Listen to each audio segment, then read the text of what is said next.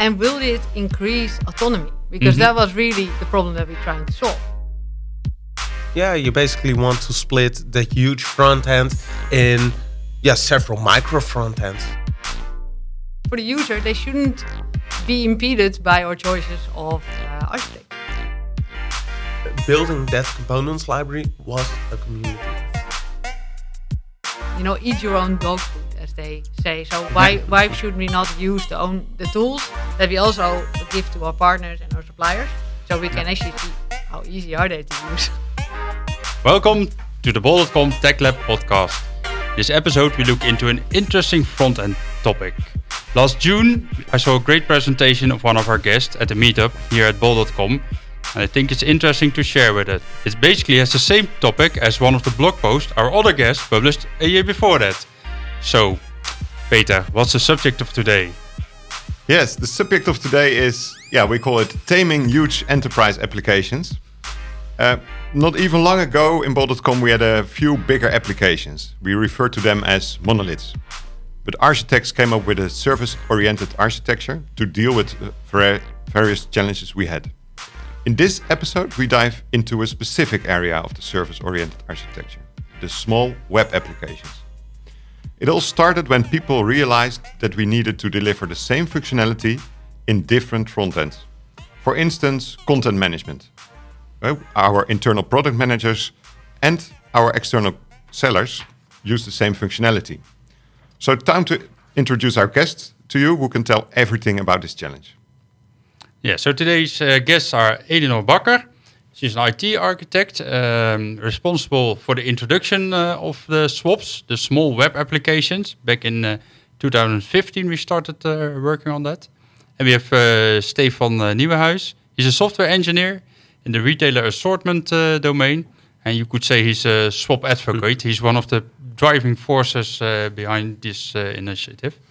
So, welcome to both of you. Thank you. Yeah, thank you. And can you tell us a little these small web applications?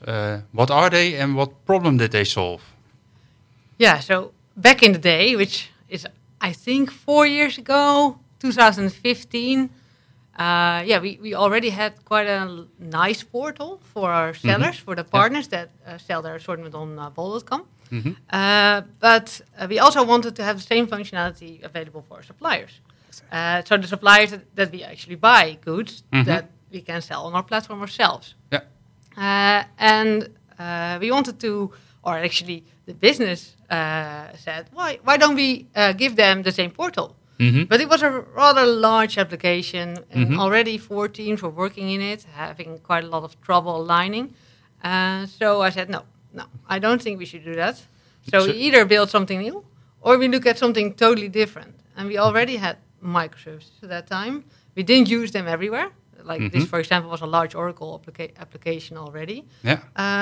So we were looking into how can we have the same concept, but then use it in a front end instead of a back-end application. For back-end applications, it's quite normal to do this. Yeah. But this was, I did some research, but I couldn't really find a lot of examples yet in the outside world that they did that. So we really had to think about, is this possible? And will it increase autonomy? Because that was really the problem that we're trying to solve, right? So all these teams were working together already in a large application. We wanted to reuse functionality, but we also wanted to enable these teams to develop things on their own pace and innovate, perhaps simultaneously instead of sequentially.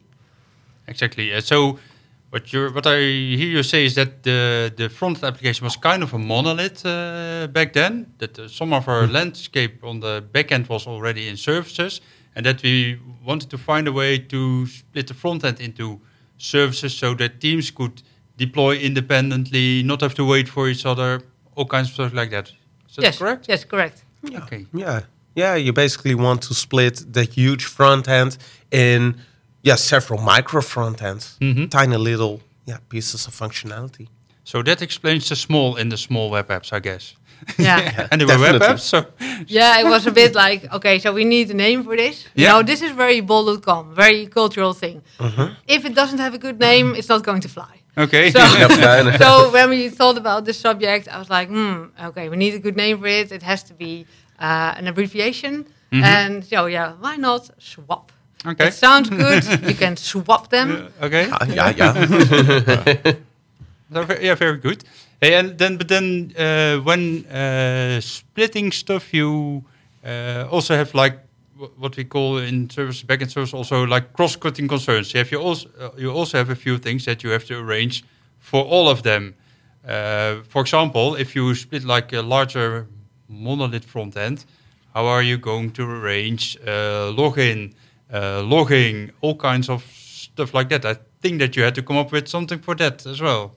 That was the big difference, I would say, from a backend application and a front-end application, because for a user, they don't care about our autonomy. They don't care that we want to split the application. They just want to have one application, and they want to use it in a sort of seamless way, even if they change from one process to the other process. So the biggest requirement that we set is that for the user, they shouldn't be impeded by our choices of architecture. So it should be a seamless user experience, and that meant that we had to think about single sign-on. And we didn't have single sign-on, but we did already have a big wish to do it. So for this project, it actually also accelerated implementing single sign-on. So the first experiment that we did is, can we make it happen that we have several applications, and then with single sign-on make it a seamless user interaction. So, but we had this monolith already in place for the sellers, and we already had something for the suppliers. So how did we approach this? How did you start it to make this work? Can you elaborate a little bit? Are you looking for an answer on technical or more of a business? You started the story with the research you did to find out, okay, how can we solve this? But then you have the how, and then next question is, how do we achieve this within the running concerns, within the monoliths we already had? It was interesting because we started, the suppliers didn't have anything yet at that moment, so they only used Excel files that they sent us, or the FTP. So we really wanted to give them like something like a front end that was a little bit easier to use. So we started with the supplier portal, and that we did that in 2 or 3 swaps. And then at the same time, we looked at the big monolith we already had. We said, okay, so how can we cut it into smaller swaps? Smaller pieces. Smaller pieces. And is it useful to do that? Because you always have to question, will it actually achieve something, or is what we have good enough? So one team that also created the content flow, the flow that people can enhance their product information, they just tried it. They said, okay, we made this now for suppliers. Let's just also put this live for sellers. And then they liked it. They really liked it. So the sellers also really liked it? Well, the sellers didn't notice it because it was a seamless integration. So the only thing we had to do was add SSO to the old monolith. Sorry, what is the SSO? The single sign-on. To add single sign-on to the old monolith. It could work together with the tiny application next to it. So it was still a large monolith, but one part of it was already a swap. And then the sellers could then basically move from one to the other without noticing it. Basically, that's what the experience. And the team only had to create one application, and they just put it live for the 2 user groups. So basically, maybe it's good to just tell a bit about how the seller dashboard looks like. Because we cannot show it here. Maybe it's good to tell what's on the home screen. What do we see as swaps, or maybe just explain. So what do we see on the seller dashboard? Well, for instance, sellers need to get insights of their sales, insights on the status of their products, insights in the content. What you see on the dashboard is basically an overview of your assortment health, so to say. And by providing those insights, a seller can act on that. So from there, you can perform several actions, which will guide you to different parts of the portals. For example, a seller wants to have an overview of their complete assortment. Well, from the dashboard, you can directly go via a link or via a trigger action, as we call them, to an overview of the assortment. And to elaborate a bit more on the triggers, we introduced that last year. Sellers were really eager to find in an easy way the troubles in their assortment. For example, they wanted to do like management by exception, and they wanted to know the exceptions or the outliers or stuff like that. Exactly. Why isn't my product selling? Or why is my content not good enough? Yeah. So that's why we introduced triggers. And how does that relate to the dashboard? Well, on your dashboard, you see several notifications, like you do on your phone. For example, if you have a new email or a new app or whatever, you see a notification. And that notification, triggers, hence the name triggers, a seller to perform a certain action. And only when he goes follows that trigger, he starts using this specific web application, right? This specific swap. Exactly. He's being redirected to one of the swaps. So, and you gave this example of his assortment. So when you want to do something with your assortment, you enter I think it's called the assortment swap or something? The assortment swap, exactly. Okay. Yeah. And this assortment swap is also available for internal product managers. Exactly. Yeah. A little bit later, we actually rolled out the same portal that we have for our partners to our internal users. But until then, they had been using some like older systems, and we thought it would be really nice to, eat your own dog food, as they say. So why should we not use the tools that we also give to our partners and our suppliers, so we can actually see how easy are they to use? Exactly. So basically what we said, so the people who are dealing with content outside and inside our company, bol.com, should use the same tools, because if it's good enough for them, it should be good enough for us as well, right? Yeah. There's basically no difference between the two. And did we get like an increase of feedback when we started to use the swap internally, because we're closer to them, because it's easier to get feedback, or how did that work? Ooh, that's a good call. We definitely got more feedback because it's, exactly what you said. We're close to our internal product managers because they're colleagues. So it's easier to reach out to them, and it's easier for them to reach out to us. Okay. So, and, we did have to invest in that. We did have to actually get this feedback and do road shows and ask for feedback, constantly do user, how do you call that, user testing, A/B testing, that kind of thing. So we really had to, when we, back in the day in 2015, we didn't have much of that in place. So along the road, we learned a lot about how to improve the user interaction and how to really make something that users can use. And I think swaps have enabled us to innovate much faster. But we also had to look at a lot of the, how we say that, the boundaries, the things that, like the prerequisites. Exactly. To make it happen. Yeah, so we had to do more in the user engagement to convince them to use these tools.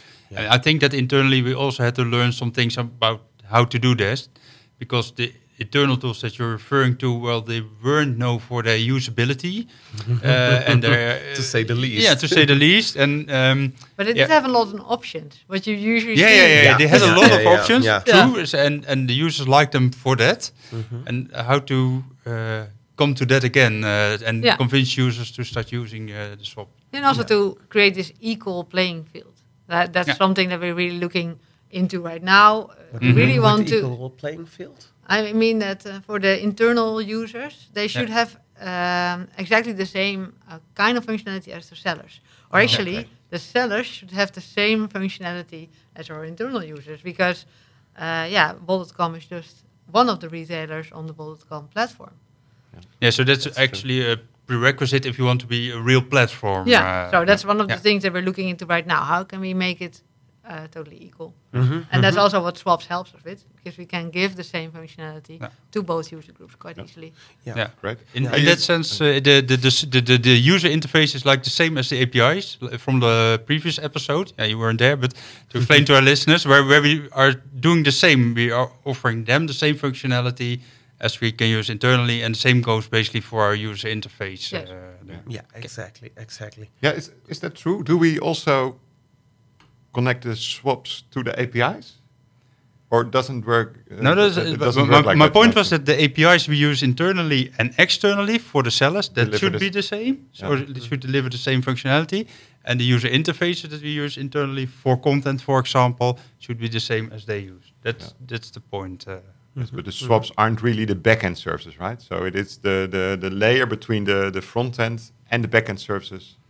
Yeah, that's quite interesting. I think what you're saying in the future, I think the swaps should use the external API, but right now they don't yet. So that's also because we don't have everything available yet in the external API. So that's something that we're working on right now. Okay. Yeah, exactly. Eleanor, you said that were prerequisites that we needed to work on. You already mentioned the single sign-on and some other. What are the most important prerequisites that you needed to put in place before we really could roll out the first swaps? Well, there are basically two. Like, I think technically it had to be really easy to create swaps. So every team that wanted to do, and I think Stefan can talk about it a little bit longer. So I will talk about the second point, and I leave that one to Stefan. The second point was mostly, I think, for functionally. So but wait a minute. You say it should be really easy to use and to set up. Yeah, but that sounds like an open door. What did you do for that? What did you need to? I think we'll give it to Stefan then. Well, regarding the backend and requesting a swap, basically, I don't know much about that. But I can take it. Sorry. I know more about the front end and the autonomous nature of the front end development teams. Okay. Yeah. So back in the day, we didn't have a cloud yet. I don't know. Did we already have a cloud episode on this? So we're in our journey towards the cloud right now. But when we started in 2015, we actually still had our own data center. It actually meant that for every service that you wanted to use, you needed to agree on like a build that you got from the SRT, or the site reliability teams that we have. And that was a bit of a contract, and sometimes a bit of a struggle. So one of the things that I did is I created sort of an agreement with these teams that they got like a really easy template, and we only had to fill in like 5 things, and they knew exactly what to do. And that's enabled us to create swaps really quickly and get resources for them really quickly. Yeah. But that also says that the swaps are standardized. Yes. To enable. Yeah, that's the other thing is that there was a how would you say that? A Hello World swap you could check out from GitHub or something. And I don't know, did we use Git at that time? Probably not. No. Currently we're using GitLab, but before that we were using another... our versioning system. So it was you could get like a Hello World swap as a development team, which had the basic boilerplate code in there, like the single sign-on code and any kind of security thing that we needed, the HTTP connections, all the things that you needed to create a Hello World application. And later on, some other teams, they also extended that with the Axel framework. I don't know if we talked about that yet. Yeah, we did. We have an internal Axel framework for microservices. So you also get out of the box a lot of monitoring and that kind of stuff. Yeah, all kinds of modules. Yeah. That's what you get. Yeah, exactly. So that's how we made it easy in a technical way. But from user experience, we had to really make sure that all the user groups that were using swaps had the same look and feel, because we couldn't be doing a totally different layout for partners and from internal users. So we had to, I would say, centralize our UX department and ask them to take ownership of the user experience of all the swaps and all the portals. So we really had a program to put together, and we called it retail tooling. To put together all these user groups and say, okay, so all the tooling that we need to be really good retailers, we have one UX standard for that, and that's really helped us to make decisions on the front end, and we didn't have to think about how is it going to look for this user group. Yeah, a consistent front end basically. Yeah, because that again would contribute to the seamless experience, right? Yes. Because you, cool, exactly. But that brought up quite some challenges for the developers. Could you name some of these challenges? Yeah, definitely. Well, Eleanor was already mentioning it. Every development team at Bol.com is extremely autonomous and is completely free to pick whatever tech stack they feel most comfortable with. Yeah. Especially with front-end development teams. Back in the day, when we started with the portals, AngularJS was the de facto standard for front-end frameworks. And, it made complete sense for every team to develop their front-end applications with that particular framework. But then, for the UX teams, it made sense because we had to find a way for developers to make it as easy as possible to create consistent front-end applications. One thing was that the UX team needed to create consistent designs. Yeah. And the second thing was that those designs needed to be translated into front-end code, basically, in AngularJS code. So we came up with the creation of a components library. And the components library is basically a huge box of Legos with reusable building blocks, basically, which you can combine to create front ends with. And back in the day, we built it with AngularJS because that made the most sense. Everyone was using it. But then Angular came out, and that was completely incompatible with AngularJS. And there we were. Yeah, there we were, exactly. Well, that was one of the huge problems we were facing because we had to create a second components library because other development teams were adopting that new framework, and we had to support them in order to maintain consistency. So, that was a huge challenge because suddenly we had to maintain 2 different components libraries, which... That's never easy. No, and it was undoable. Yeah. And, then newer frameworks came out, and other teams started experimenting with them as well. And some teams were experimenting with vanilla JavaScript, so building swap front ends without any framework. So in theory, we had to support them all with a particular version of the components library.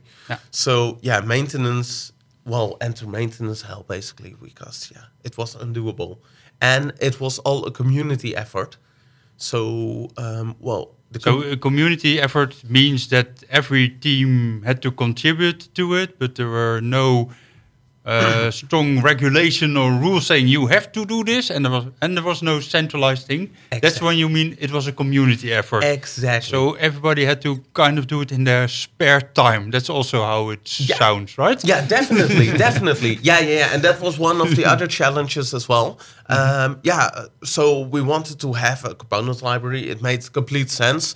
But building that components library was a community effort. So, okay.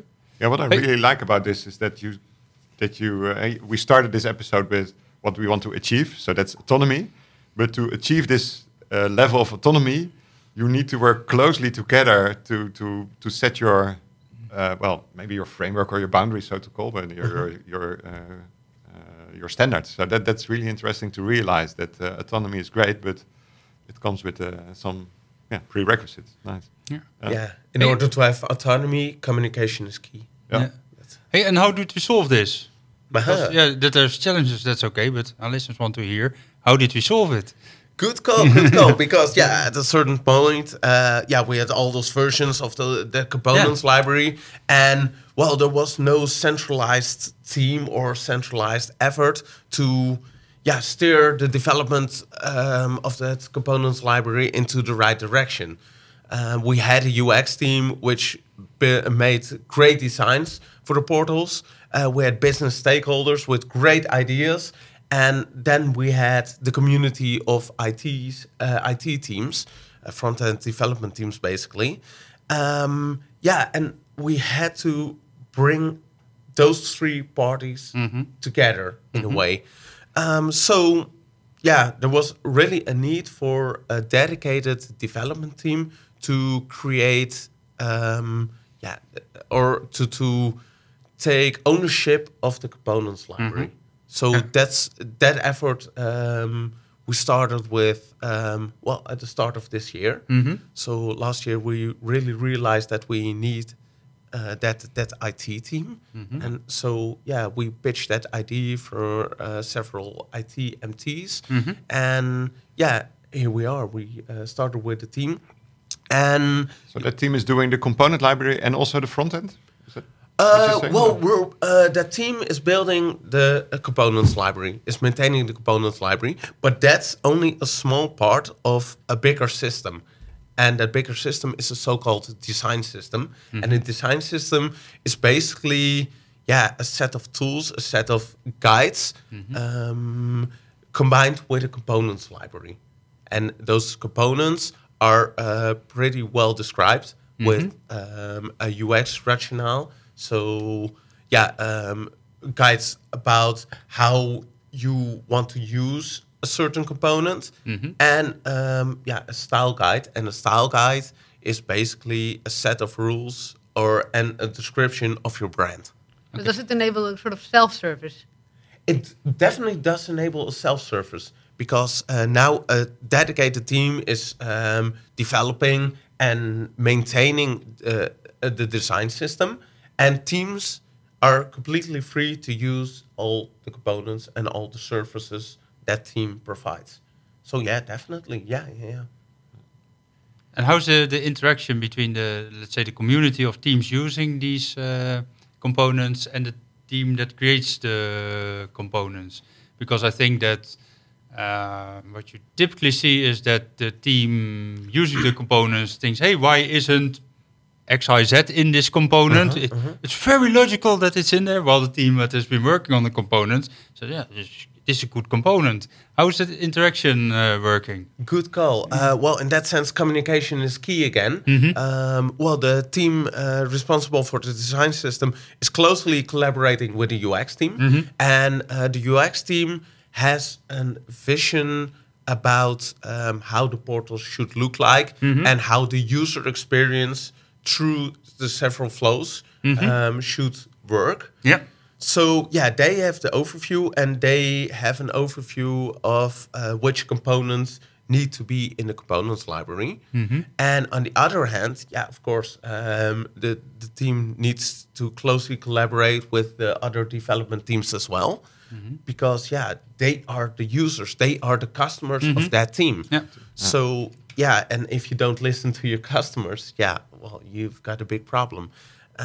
Because then no one wants to use it anymore. And basically your great looking design system with all those fancy components becomes useless. So the collaboration between the teams and the team responsible for the design system is very closely as well. Cool. So if they have features they want to add to it, they basically come to us, and we're discussing it with the UX team, and and come to. Sometimes we add a new feature, but sometimes we say, well, isn't it better to use another set of components to achieve your goal? So it all starts with the big why. Okay, and for our listeners, that this isn't just talk. I just recently witnessed indeed that one of my teams needed had some questions about using one of the components, and reached out to the team, and Wesley really invested in working together with that team and getting the stuff in that they wanted and making it available to the rest of the team as well. So that was really good to see that in practice and that it's not just theory and things we tell, but it is actually working. That's but you were mentioning versioning hell earlier. Yeah. So how does the design system solve that problem? I'm very curious now. Good call. Yeah, because in the first attempts back in the days with the AngularJS components library, we basically had one huge package. Which contains all the components, and every team. Well, when the version was upgraded, so when there were changes in the package, every IT team using that components library was forced. Nah, it's not being forced, but required to upgrade their complete components library, and else it would break or what? Considering breaking changes, if you're using only one or two components and they were suddenly breaking because of other components were breaking, which you aren't using, that's quite frustrating for teams. So in a new setup with the design system setup, we've decided to publish every component separately. So every component, is available individually. So people can basically pick their set of components. So if a component that's being upgraded, which you aren't using, you don't have any troubles with that. This design system setup, is it something that it is available in the market? Can we look it up somewhere? Maybe we can share the in the show notes. Currently it's only available for internal employees. Okay, this is something we developed ourselves. Exactly. The design system, the concept of the design system is quite popular. So it's quite known in other companies as well. Airbnb is using it, Spotify, I think Booking.com as well, other larger companies. One of the other things besides communication is the documentation of your components and of your style guide and of your brand. And that's what we're using Frontify for. Frontify is a SaaS application, which allows developers to add their developers' documentation and UX teams and business stakeholders to add, for example, the style guide or the descriptions of the components and the usage of the components as well. So, and that's really helping us. Back in the days, we had developed our own documentation tool ourselves. And it was basically a technical documentation, which was only useful for developers, for IT teams, and not that useful for UX teams or business stakeholders. So that was quite troublesome because no one had a complete understanding and a big picture of what's basically in the components library and what can you build with it. Okay, interesting. Before we go to the closing round, I'm really curious about this. I think we can say a success of the introduction of swaps. You said, Eleanor, in 2015 we started off with the supplier portal and 3 swaps in it. Can you share the numbers of swaps we have nowadays? Did you look it up, or because I couldn't? I know we have more than 60 now. 60? Yeah. 60, yeah. Yeah, exactly. Yeah. So 60 different functionalities? No. Or I don't think they're all different functionalities because sometimes they're used in different portals. But I would say different instances or different flows. Yeah. Is that, No, not really flows. Just that because if you have one swap, you can use it in several portals. So you will have 3 swaps in total. Okay. Yeah.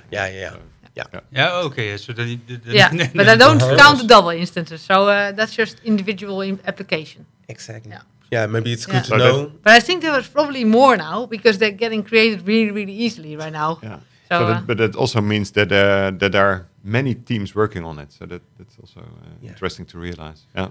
Yeah, I think currently around 15 development teams, front-end development teams, are working on swaps. Swap front-ends. And, that number is still growing. Yeah, so out of 100 teams we have in total. Yeah, exactly. Yeah. Okay. Yeah. Well. Yeah. Let's go to the closing round. And to summarize for our listeners, can you share your most important takeaway with us? Yeah, I would say what I really liked about this whole thing is that we started small, we experimented with it, and when we found out that it solved our problems, then we built more. Mm-hmm. And while we were building, we actually solved the problems that we encountered with the UX and also the technical problems that we encountered. So we had many iterations of the standard swap, and that really made it part of the community. So it's not an architectural thing. It's not something I think a lot of people don't know anymore. That was my idea at one point. It's now our thing. Mm-hmm. It's everybody's thing because everybody contributed to the success that it's right now. Nice. Yeah, definitely. Yeah. Well, to add to that, because I completely agree, and it's so cool to see that it became a community thing. It became our thing, and I think one of the most important learnings for me is that communication is key, and in order to enhance communication between different, UX teams, IT teams, business teams, you have to make that as easy as possible. And I think we're not there, but I think we're definitely on a good way. Yeah. Wow. On the right track. Sorry. Well, yeah. Thanks, Stefan and Eleanor, for sharing your stories with us. Recently, I was one of the people in Bol.com that celebrated 5 years of being in Bol.com. Congrats! And, yeah, thanks. And I shared the story that I wanted to be part of the team because of the great innovations we do in the company, and I shared some of them. And I didn't mention this one, but now I think I can add this one as well to this list because it's I think it's an amazing story of how we work to deal with the monoliths, splitting up services, making swaps with it, and the way we organize it. So thanks for sharing this. Anytime. Thank you for being here. Yeah. Hey, thanks for listening to this episode. If you like the episode, check some of the others and subscribe to our feed. Go to Spotify or iTunes, search for Tech Lab and subscribe. Hope to meet you in our next episode. Have fun!